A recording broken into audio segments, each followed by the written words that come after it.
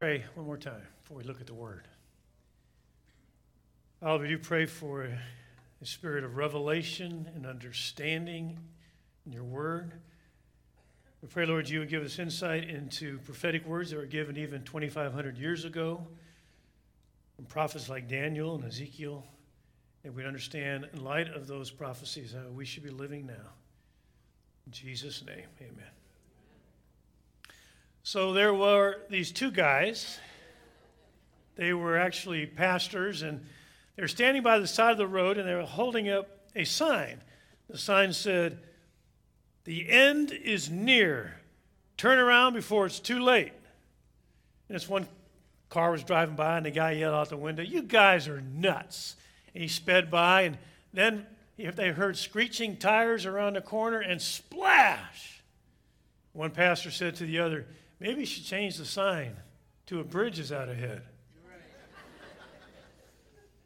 Well, actually, according to many biblical prophecies, the end is near, and Jesus is coming back soon.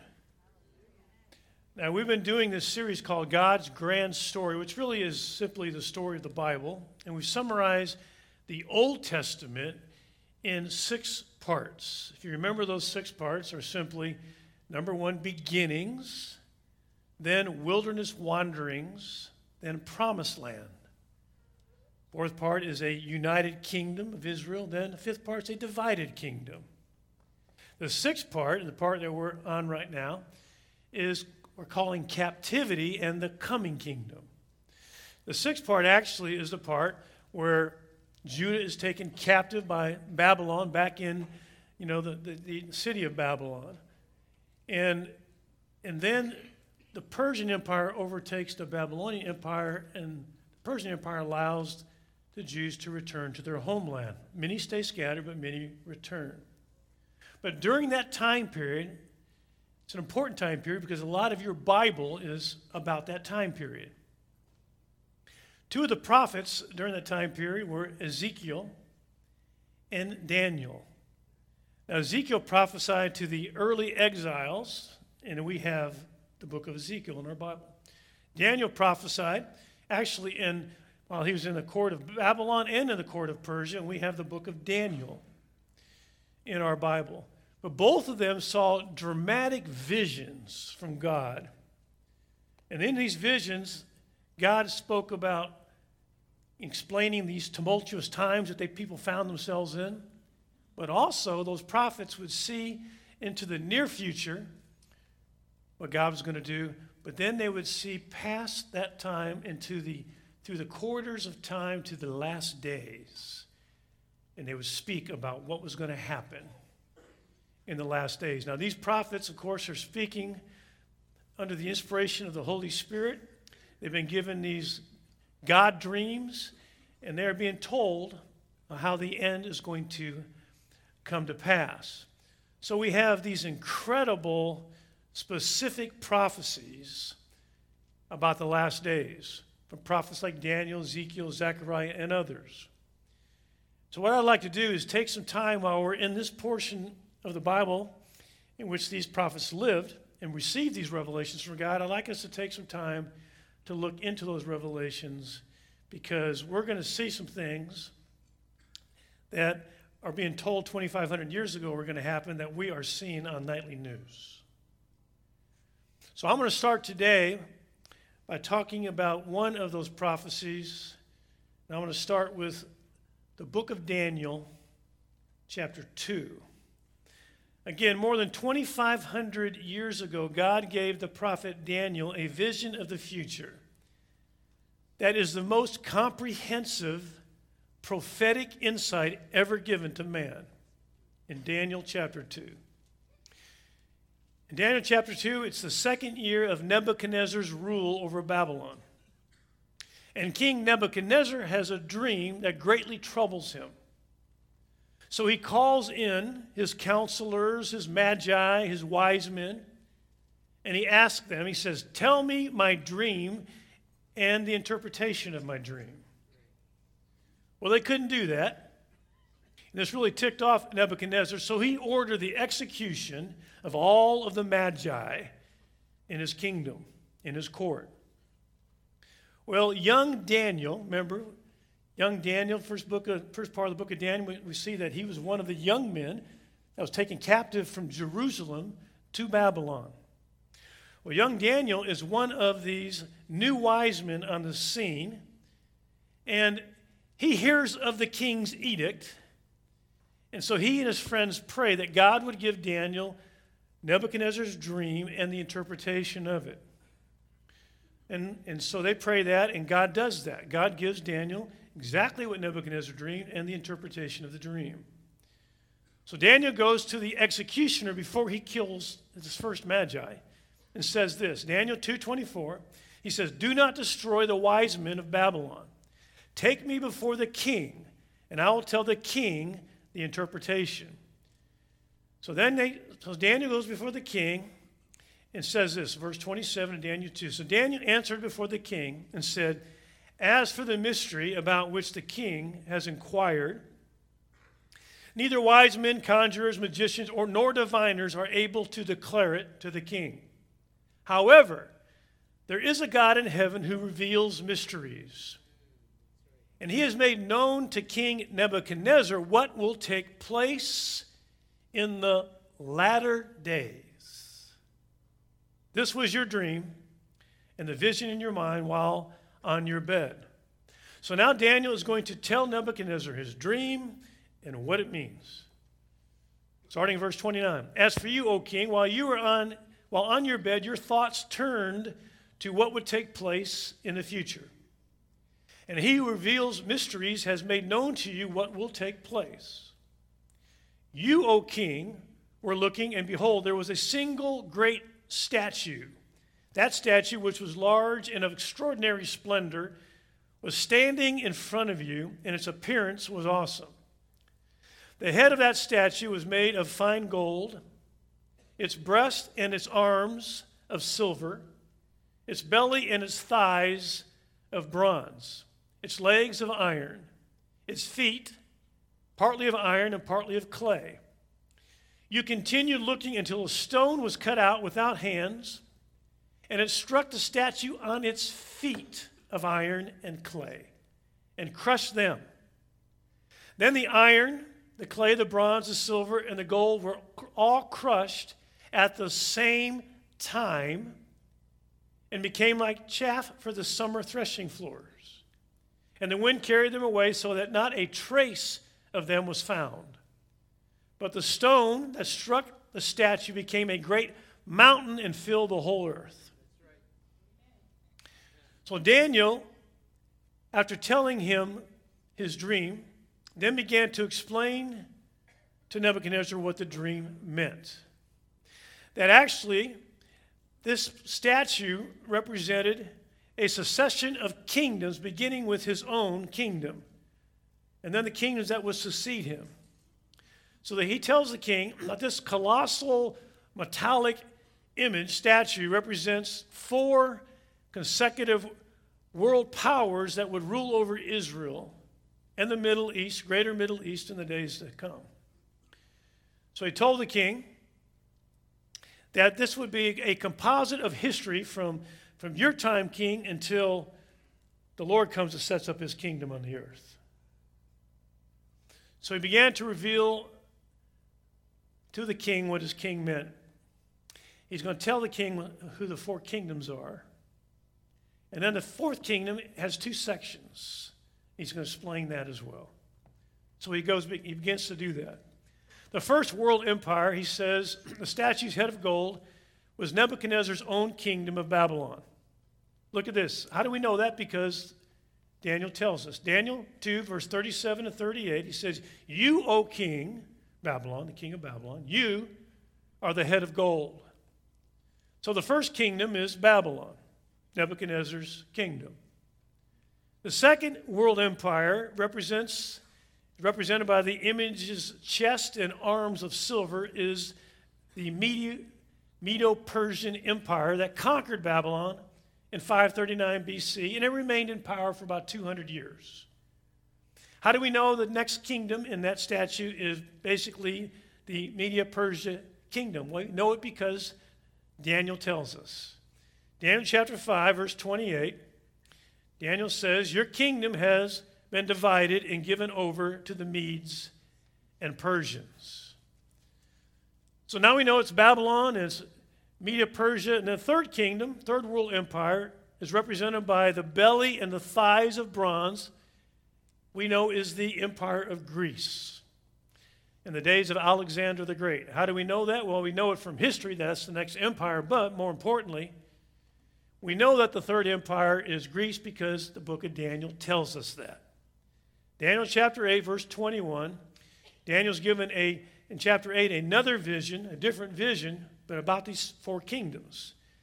And he points out in Daniel 8:21, the shaggy goat represents the kingdom of Greece. Now, the fourth empire is different than the other three because Daniel doesn't tell us, he does not identify the fourth kingdom for us. He doesn't tell us who the fourth kingdom is. He does define certain aspects of this kingdom that help us so we can determine who it is. But he doesn't tell us who the fourth kingdom is, the legs of iron. Daniel 2, verse 40, he does say, then there will be a fourth kingdom, as strong as iron, inasmuch as iron crushes and shatters all things.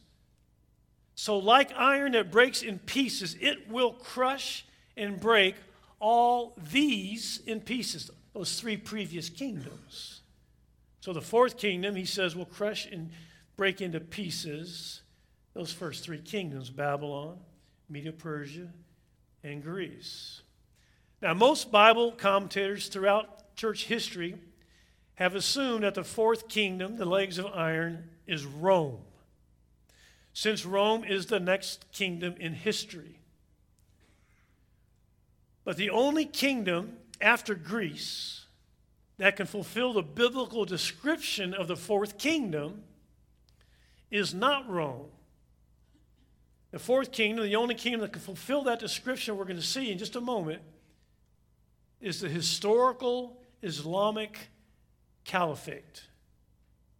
Now, the Islamic Caliphate is simply the historical Islamic government or empire which began in 632 AD with the Rashidun Caliphate, shortly right after the death of Muhammad, the prophet of Islam, and then culminates with the Ottoman Empire that didn't come to an end until 1923. Now, why is that a big deal? It is important that we correctly identify the fourth kingdom because the fifth section of this metallic image is an extension of the fourth kingdom or a revived fourth kingdom. And it's that kingdom, that extension, that revived fourth kingdom, that the Antichrist will lead in the last days, and it's that kingdom that Christ will come back and defeat and set up his kingdom. So what does the book of Daniel tell us about this fourth kingdom? Let's read Daniel 2, verse 40. Again, then there will be a fourth kingdom as strong as iron, inasmuch as iron crushes and shatters all things. So like iron that breaks in pieces, it, the fourth kingdom, will crush and break all these, those previous kingdoms, in pieces.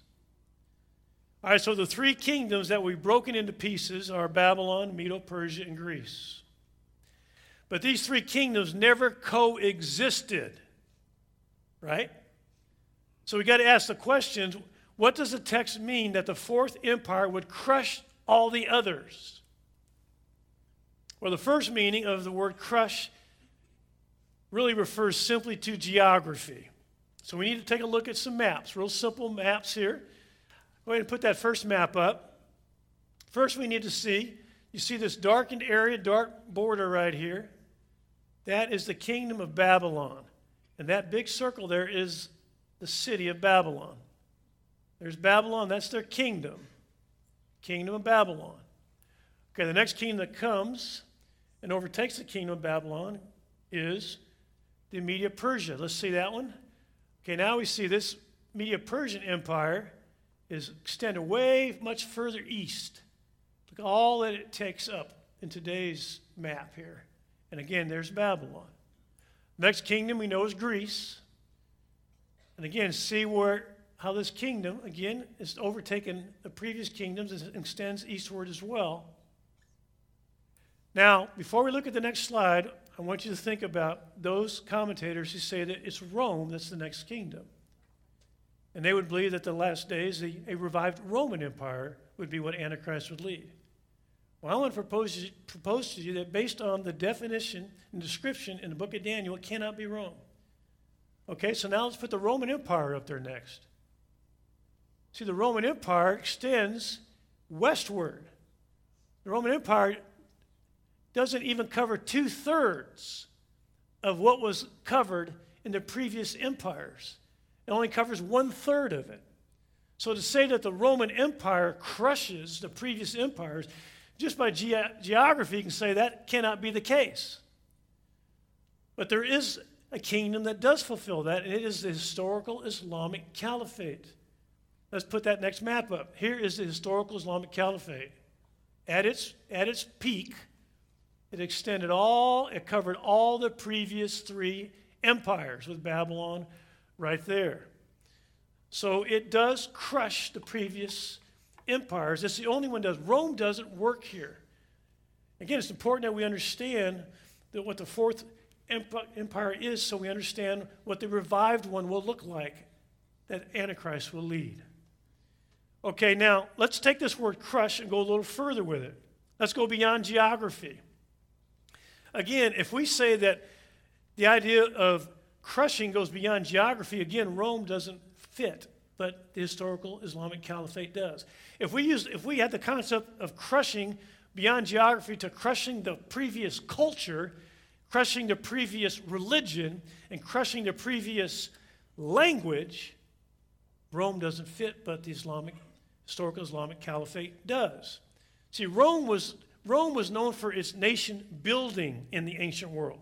When Rome conquered a people, rather than destroying their culture and abolishing their religion and imposing a new language, it generally tolerated all that, but still ruled over it. A perfect example is Israel in the days of Jesus when he walked the earth. Israel was under Roman rule.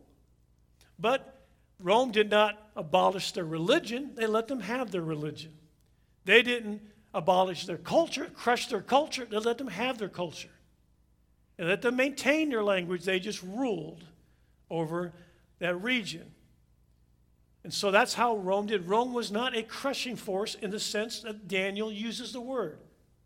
But what about the historical Islamic government, caliphate? Well, all you got to do is travel the places where it has gone, where that kingdom has gone and conquered. For example, if you go to Istanbul, one of the things that you must see in Istanbul is the Hagia Sophia, which is the largest Christian church in the world at its time. I've been to this building 3 times. It's amazing. Today, it is both a mosque and a museum. Now, immediately after Mehmet the Conqueror took Constantinople in 1453, he turned the Hagia Sophia from a church to a place of Muslim worship. And what they did right away is they either covered over or they erased every Christian icon or symbol. If you go there, you'll see that. You'll go there, you'll see where they plastered over these mosaics of the Christian Bible stories. Beautiful mosaics that, for the museum's sake, they moved some of the plaster away. But they had plastered over it, and everywhere they were etched in marble crosses, they had etched enough of it away that it didn't look like a cross anywhere. And I've been all in that building, and everywhere there's a cross, and they're all over. They're not crosses anymore. Why? Because they etched out the cross. Because they crushed other religions, they crushed other cultures. It's a crushing kingdom, a crushing force. So wherever Islam spread, they conquered culture and gradually erased all the symbols and evidences of the culture and religion. Now let's take a careful look at Daniel 2, verse 34, 35.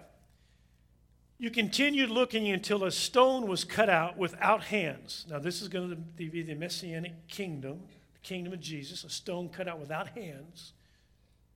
And it struck the statue on its feet of iron and clay and crushed them. Then, listen to this, the iron, the clay, the bronze, the silver, and the gold were all crushed at the same time, and became like chaff from the summer threshing floors, and the wind carried them away so that not a trace of them was found. But the stone that struck the statue became a great mountain and filled the whole earth. So Christ's kingdom, when he comes again, is described as a rock cut out but not with human hands. And this Messianic kingdom specifically destroys the final kingdom of the Antichrist. He crushes that kingdom. But in doing that, it says that Babylon, Medo-Persia, and Greece are also destroyed at the same time. Again, this is another reason why it can't be the fourth part of the statue, the fourth kingdom cannot be Rome. Because if the Roman Empire were fully revived today, to the point of its greatest extent, and Jesus returned and destroyed it, then Babylon, Medo-Persia, and Greece would also not all be destroyed at the same time, because it didn't cover all that. On the other hand, if the Islamic Caliphate were fully revived today, and Jesus returned and conquered that empire, then Babylon, Medo-Persia, and Greece would all be completely destroyed as well. Now, after describing the iron legs, Daniel begins to describe the feet, which are a mixture, he says, of iron and baked clay. So the last empire that before Jesus returns is technically not the legs of iron, but the feet of mixed iron and clay. That's where Jesus comes and hits. So there's this continuity between the legs and the feet to this element of iron. And so Daniel's clear, there's only 4 kingdoms, but that last kingdom has an extension. That's the revived 4th kingdom. So the legs of iron are the historical Islamic Caliphate. The feet of mixed iron and clay are a revived version of that kingdom coming together in the last days. And you wonder, what could possibly pull all those countries together in some type of coalition? Well, Islam is what pulls them all together. And why would they all work together? Because they have a mutual enemy, Israel. But Daniel tells us something else about this 4th kingdom, revived 4th kingdom. He says it is a divided kingdom. Let's read it. Daniel 2, verse 41. And in that you saw the feet and toes, partly of potter's clay and partly of iron, it will be a divided kingdom. But it will have in it the toughness of iron.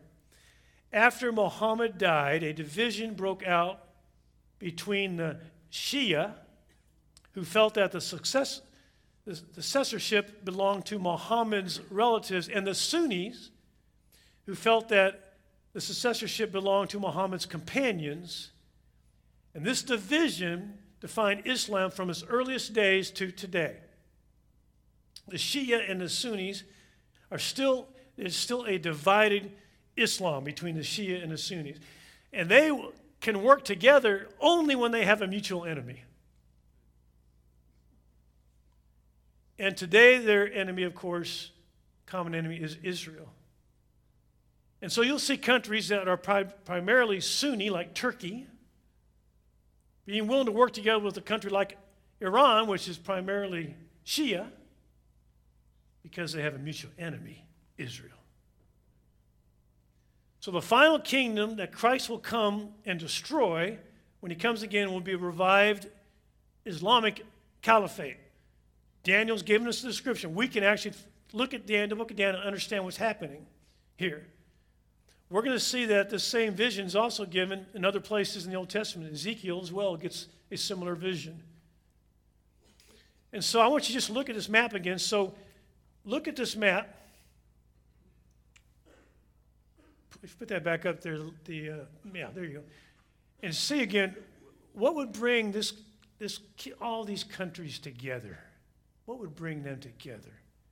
Well, they're all predominantly Islamic today.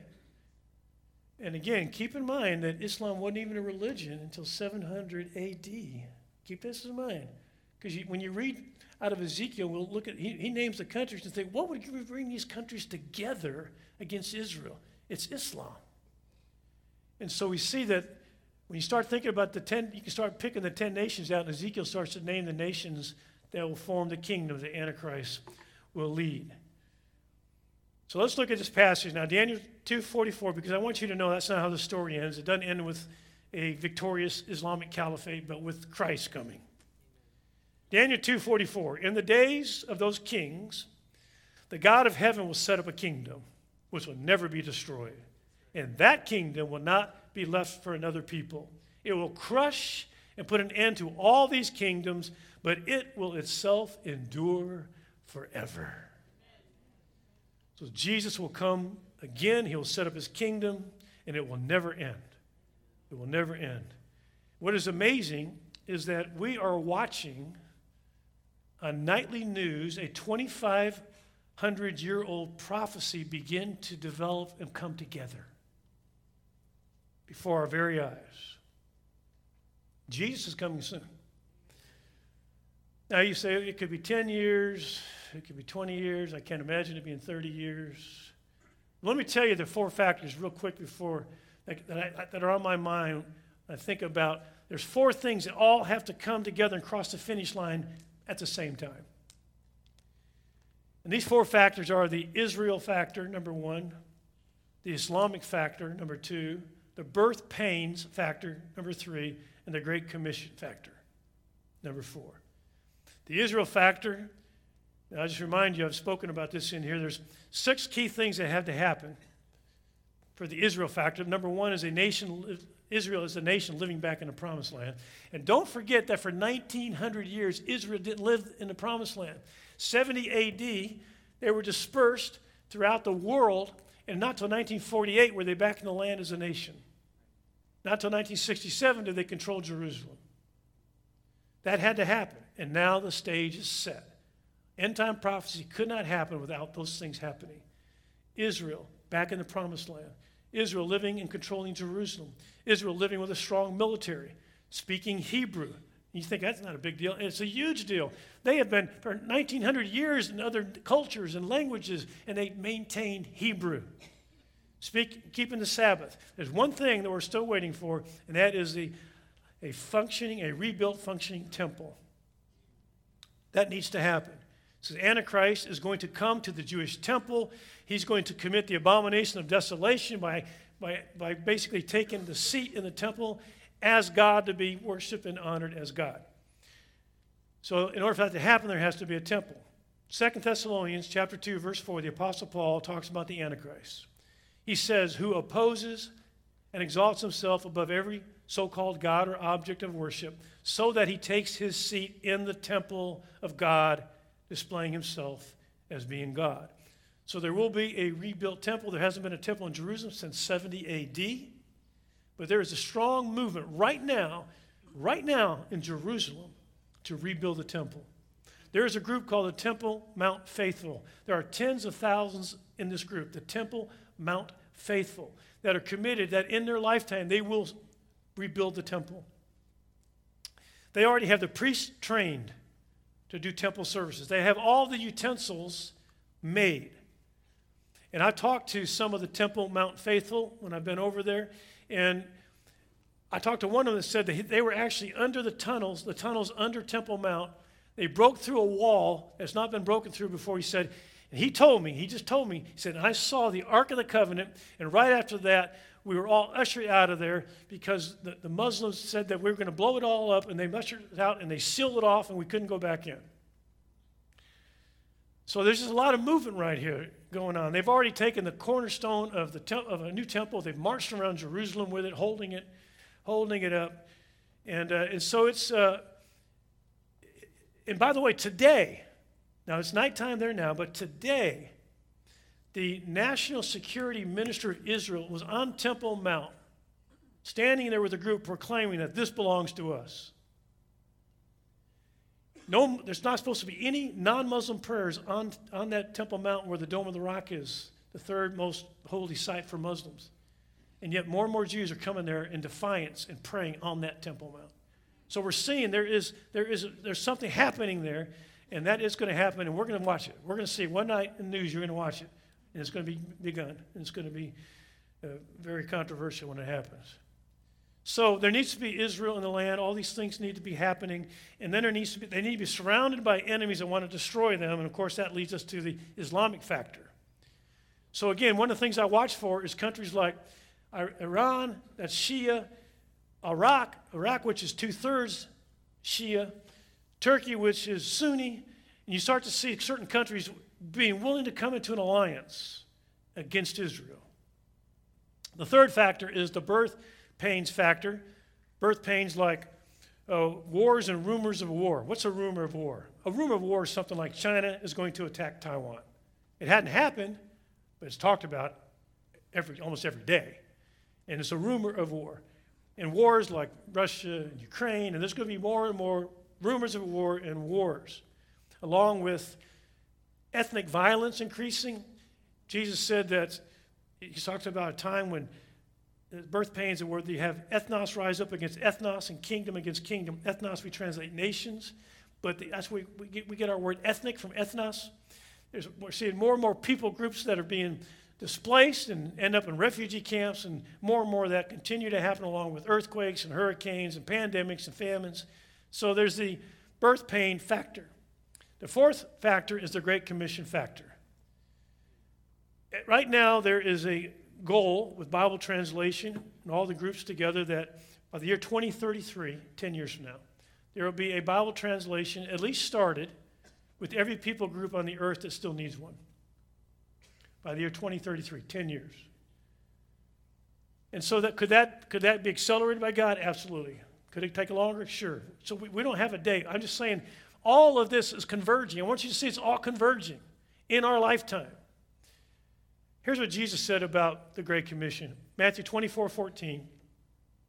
He said, "And this gospel of the kingdom shall be preached in the whole world for a witness to all the nations, all the people groups, ethnos. And then the end shall come." There's only one verse in the Bible that tells exactly when the end will come, and that's this verse. And the Great Commission has been fulfilled. Now, we can't measure that, so we don't know. But we do know we're getting close. We're getting close. So Jesus is coming soon. This day that Daniel and Ezekiel spoke about 2,500 years ago, and Zechariah spoke about, and others, is developing before our eyes. So let me just ask you this. Are you ready? Are you ready for this? I mean, this is really going to happen. And we're alive. We're watching all these things come together. Are you ready? Do you know Jesus as your Savior and Lord? I mean, this time of playing games is over, way over. I mean, we're playing for keeps here. Do you know him? And if you say, yeah, I know him, but if you're walking in apathy and you're in backsliding, this is a great day to repent from that. And say, what in the world am I messing around with all that stuff for? Jesus is coming back. I mean, he's really coming back. Let me close with what Jesus has to say in Luke 21 about these kind of days we're living in. Jesus says this, Luke 21:34-36. "Be on guard, that your hearts may not be weighted down with dissipation and drunkenness and the worries of life, and that day come on you suddenly like a trap. For it will come upon all those who dwell on the face of all the earth. But keep on the alert at all times, praying, in order that you may have strength to escape all these things that are about to take place, and to stand before the Son of Man." I tell you, if you've let your prayer life get away from you, and this is a good time to regroup your prayer life. You be praying that you are ready to handle the days to come. Pray for yourself. Pray for loved ones. Pray for your church and pray for the church around the world. Be ready for the days that are coming, because they're coming. They're coming soon. Let's stand for prayer. Father, we thank you that you, Lord, allowed us to be alive during these strategic times. Thank you that you awakened our hearts with the truth of Jesus and the kingdom to come. We pray, Lord, that you would strengthen us even as we're here today. Strengthen us that we, Lord, would finish well, finish strong. We pray, Lord, that you would strengthen your church around the world. Much of the church is asleep, Lord. We pray you'd wake up the church. Lord, you told us there'd be a great falling away in these days. We pray, Lord. I pray, Lord, for all those here and all those that are part of Grace Community Church, Lord, they wouldn't be part of the great falling away. Lord, you strengthen them. Make the days to come the greatest hour for Grace Community Church to function, for your church to function. So we do pray you to pour out your Spirit powerfully on us today and use us this week to really shine your light and speak with love and boldness the truth of what is coming. In Jesus' name.